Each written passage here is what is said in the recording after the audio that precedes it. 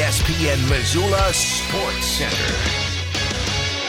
The Griz freight train kept rolling while the Bobcats had their season end in shocking fashion. Hello, I am Coulter Nuanez. 4 Big Sky Conference football teams played in the second round of the FCS playoffs over the weekend, and the top 2 advanced to the Elite 8. In Missoula, the Griz washed away the Delaware Blue Hens in the middle of a snow globe. Montana quarterback Clifton McDowell threw a pair of touchdowns, including a 55-yarder to Keelan White, and rushed in a 20-yard score to help stake the Griz to a 35-6 halftime lead in a game that turned into a runaway. Montana's 49-19 victory advances the Griz to the quarterfinals of the national playoffs for the 3rd time in 5 seasons and the 7th time overall under head coach Bobby Houck. The Griz will host number 7 Furman on Friday night. In Bozeman, Montana State led by a touchdown late in the 4th quarter, only to allow North Dakota State to force overtime. In the extra period, the Bison scored on their first possession, but the Bobcats answered with Scott Trey Humphrey's untouched 25-yard touchdown burst. On the ensuing extra point, little-used offensive lineman Hunter Pontius blocked Casey Kotzman's attempt, lifting NDSU into the quarterfinals with a 35-34 OT victory. North Dakota State will play at number 3 South Dakota Saturday. And in Moscow, Idaho won its first playoff game in 30 years in thrilling fashion. The Vandals blocked Southern Illinois' game-winning field goal attempt to force overtime, and Ricardo Chavez hit a short field goal to lift UI to a 2017 win. 4th-seeded Vandals will host number 5 UAlbany on Saturday night. Sacramento State saw their season end with a 34-24 loss at South Dakota.